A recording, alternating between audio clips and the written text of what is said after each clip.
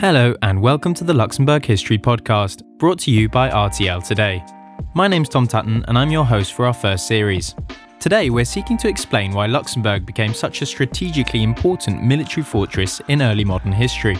We'll look into the origins of the Habsburg conflict with France, explore how the duchy fared during 2 centuries of warfare, and end with a look at Louis XIV's occupation of Luxembourg. We hope you'll enjoy the podcast. From 1482 to 1795, the Duchy of Luxembourg, with only short interruptions, was the property of the Habsburg family, who weren't always the brightest bunch. This wasn't great for Luxembourg, as it embroiled the territory in an almost endless series of conflicts between the Habsburgs and the French. So why did Luxembourg become such a constant theatre of war? Well, we first need to understand the origins of the Franco-Habsburg rivalry which dominated the period. The Habsburg family, through wise marriages and the careful accumulation of lands, had come to dominate most of present-day Austria, Czechia and Hungary by the mid-15th century. This had made them extremely influential in the Holy Roman Empire, and once Frederick III was crowned Holy Roman Emperor in 1452, the family would hold on to the title until 1742. On the other hand, the Valois dynasty had finally wrested control over France away from the British by the end of the Hundred Years' War in 1453. This left the Kingdom of France ready to expand on the continent. But, as we've previously explored, by the time Charles V turned 19 in 1519, he had inherited the Habsburg crown lands in the Holy Roman Empire, Spain, the Netherlands, including Luxembourg, and parts of Burgundy. The Kingdom of France was thus encircled on every side by Habsburg lands, and this could only lead to war, which would last on and off for about 250 years. So how did the conflict actually take place? Well, the primary battleground between the Valois and the Habsburgs in the early 16th century was Italy. The Italian Wars were a series of conflicts over the future of the Italian peninsula that lasted from 1494 to 1559. The nominal issue was over ownership of the Duchy of Milan, but this was in reality both a geopolitical conflict between rival dynasties and a personal vendetta. Francis I, the ruler of France between 1515 and 1547, really hated Charles V, to whom he had lost the election for King of Germany in 1520. On top of this, in 1526, Francis had been captured by Charles V's soldiers and imprisoned in Madrid. Francis was so determined to get back at Charles V that in 1536 he established an alliance with the Muslim Ottoman Emperor Suleiman the Magnificent, which was highly controversial at this time.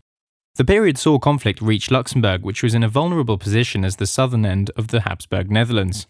Francis was apparently a big admirer of the old House of Luxembourg, and he wanted the title of Duke of Luxembourg for himself, so in 1542 he sent French troops under his son to capture the fortress. And the events of 1542 to 44 show that Luxembourg was initially quite vulnerable as a military fortification. Setting up their artillery on the heights of what is now Kirchberg, the French managed to bombard the town into submission, destroying much of the old town in the process, including the old Abbey of Münster. The French troops were chased out after 2 weeks but returned in 1543, until the fortress was finally recaptured by Charles V's forces after a long siege in 1544. And with events in Italy proving more important, Francis abandoned his efforts to take Luxembourg. But the French would be back before long. Charles V abdicated in 1556, leaving the Netherlands and Luxembourg to his son, the Spanish King Philip II. The rivalry between the Habsburgs and the French actually subsided for a time, as everyone decided to take a break from blowing each other to bits in foreign wars and focus on blowing each other to bits in religious civil wars instead. Martin Luther had himself blown Christianity apart with his 95 Theses in 1517, and the consequences would be keenly felt for the next few centuries. Between 1562 and 1598, France collapsed into a series of civil wars, known collectively as the French Wars of Religion, which included the St. Bartholomew's Day massacre of Protestants in 1572. Meanwhile, in 1568, the Dutch revolt broke out against Habsburg rule in the Spanish Netherlands, beginning an 80 years' war of independence. During this period, Luxembourg was heavily fortified by its Spanish Habsburg rulers under Governor Peter Ernest von Mansfeld. The fortress at Luxembourg was reinforced, while a whole network of fortified towns and castles was set up around the duchy, including at Arlon and Virton, which are now in Belgium, as well as Montmédy and Thionville, which are now in France. Under von Mansfeld, Catholic Luxembourg did not join the mostly Protestant Dutch revolt. Instead, it became one of the centres of resistance to the Dutch. With France recovering under the new Bourbon King Henry IV, it decided to pursue a policy of weakening the Habsburgs wherever it could, without openly declaring war. The obvious way to do this was to support the Dutch rebels, and Luxembourg thus came under attack from all sides. The Spanish Habsburg rulers poured in mercenaries to fight against the Dutch, and the countryside was ravaged by armed men who did not care at all about the local populations. The fortress of Luxembourg itself came under siege briefly in 1593 and 1597, while Franco-Dutch forces took Montmédy, Virton and Echternach. A brief truce under the happy reign of Isabella, Clara Eugenia and Albert, sovereigns of the Netherlands, ended by 1621, and the Dutch revolt now became part of the wider 30 Years' War of 1618 to 1648, which engulfed the whole of Europe. Luxembourg once again faced constant warfare between Spanish mercenaries, Dutch rebels and French troops, with its villages being pillaged and an estimated 2/3 of the population dying of famine and plague.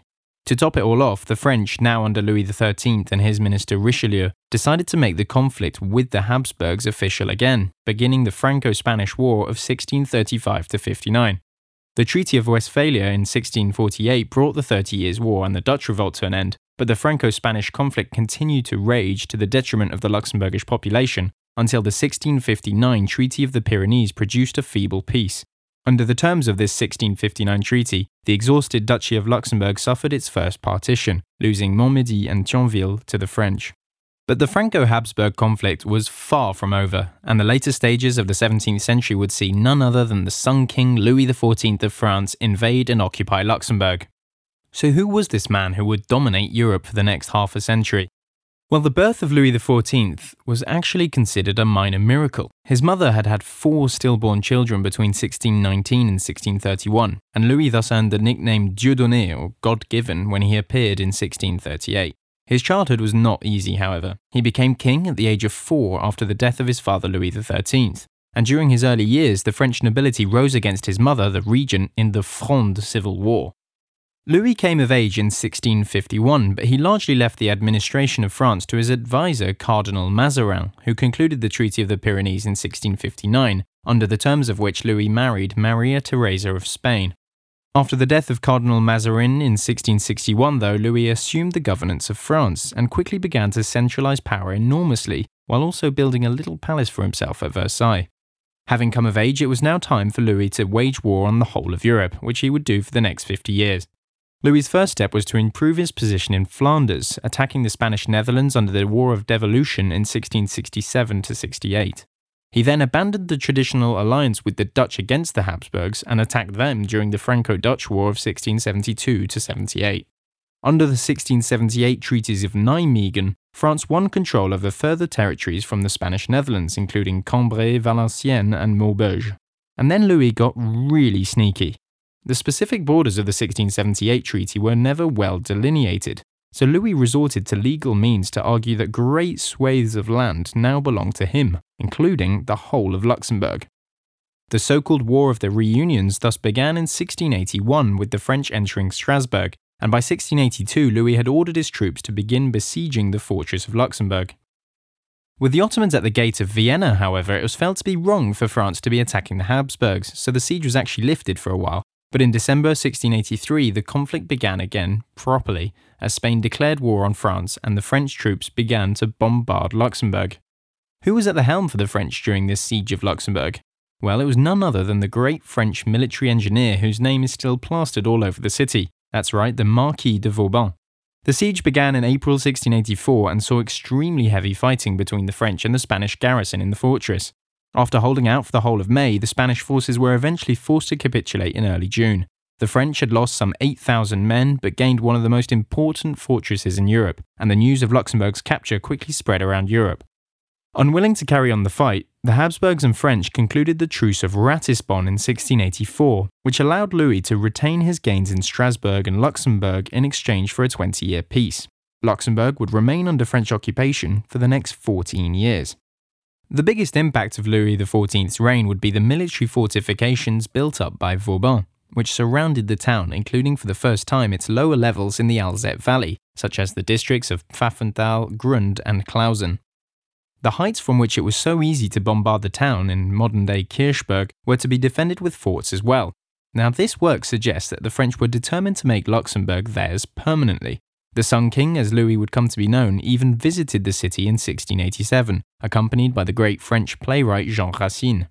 In accordance with Louis's centralising aims, the provincial estates that governed Luxembourg were swept away, and the duchy seemed to be on its way to full incorporation in the Kingdom of France. But then, you guessed it, more wars. In 1688, the 9 Years' War, otherwise known as the War of the League of Augsburg or the War of the Grand Alliance, broke out between France and basically the whole of Europe apart from some Scots.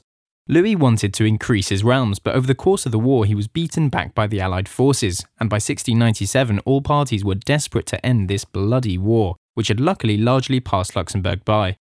Under the Treaty of Ryswick in 1697, the Duchy of Luxembourg was returned to the Spanish Habsburgs, for all of 3 years, as in 1700 the terribly inbred Charles II of Spain finally died, leading to the War of the Spanish Succession.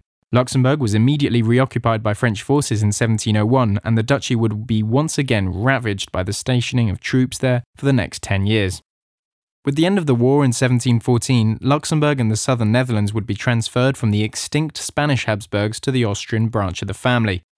The Spanish Habsburgs' rule in Luxembourg had been nothing but a disaster for the duchy, and for the family itself, as we will find out next week. That's all we've got for today. Thank you for listening, and I hope you'll join us for the next episode of the Luxembourg History Podcast. This episode was written, adapted, and hosted by Thomas Tutton, produced by Martin Johnson, and brought to you by RTL Today. Hello, Josh here with some corrections to the credits. This episode was written by Thomas Tutton and produced by Theodor Georgiev. That's it. Tom will be back next week with another episode.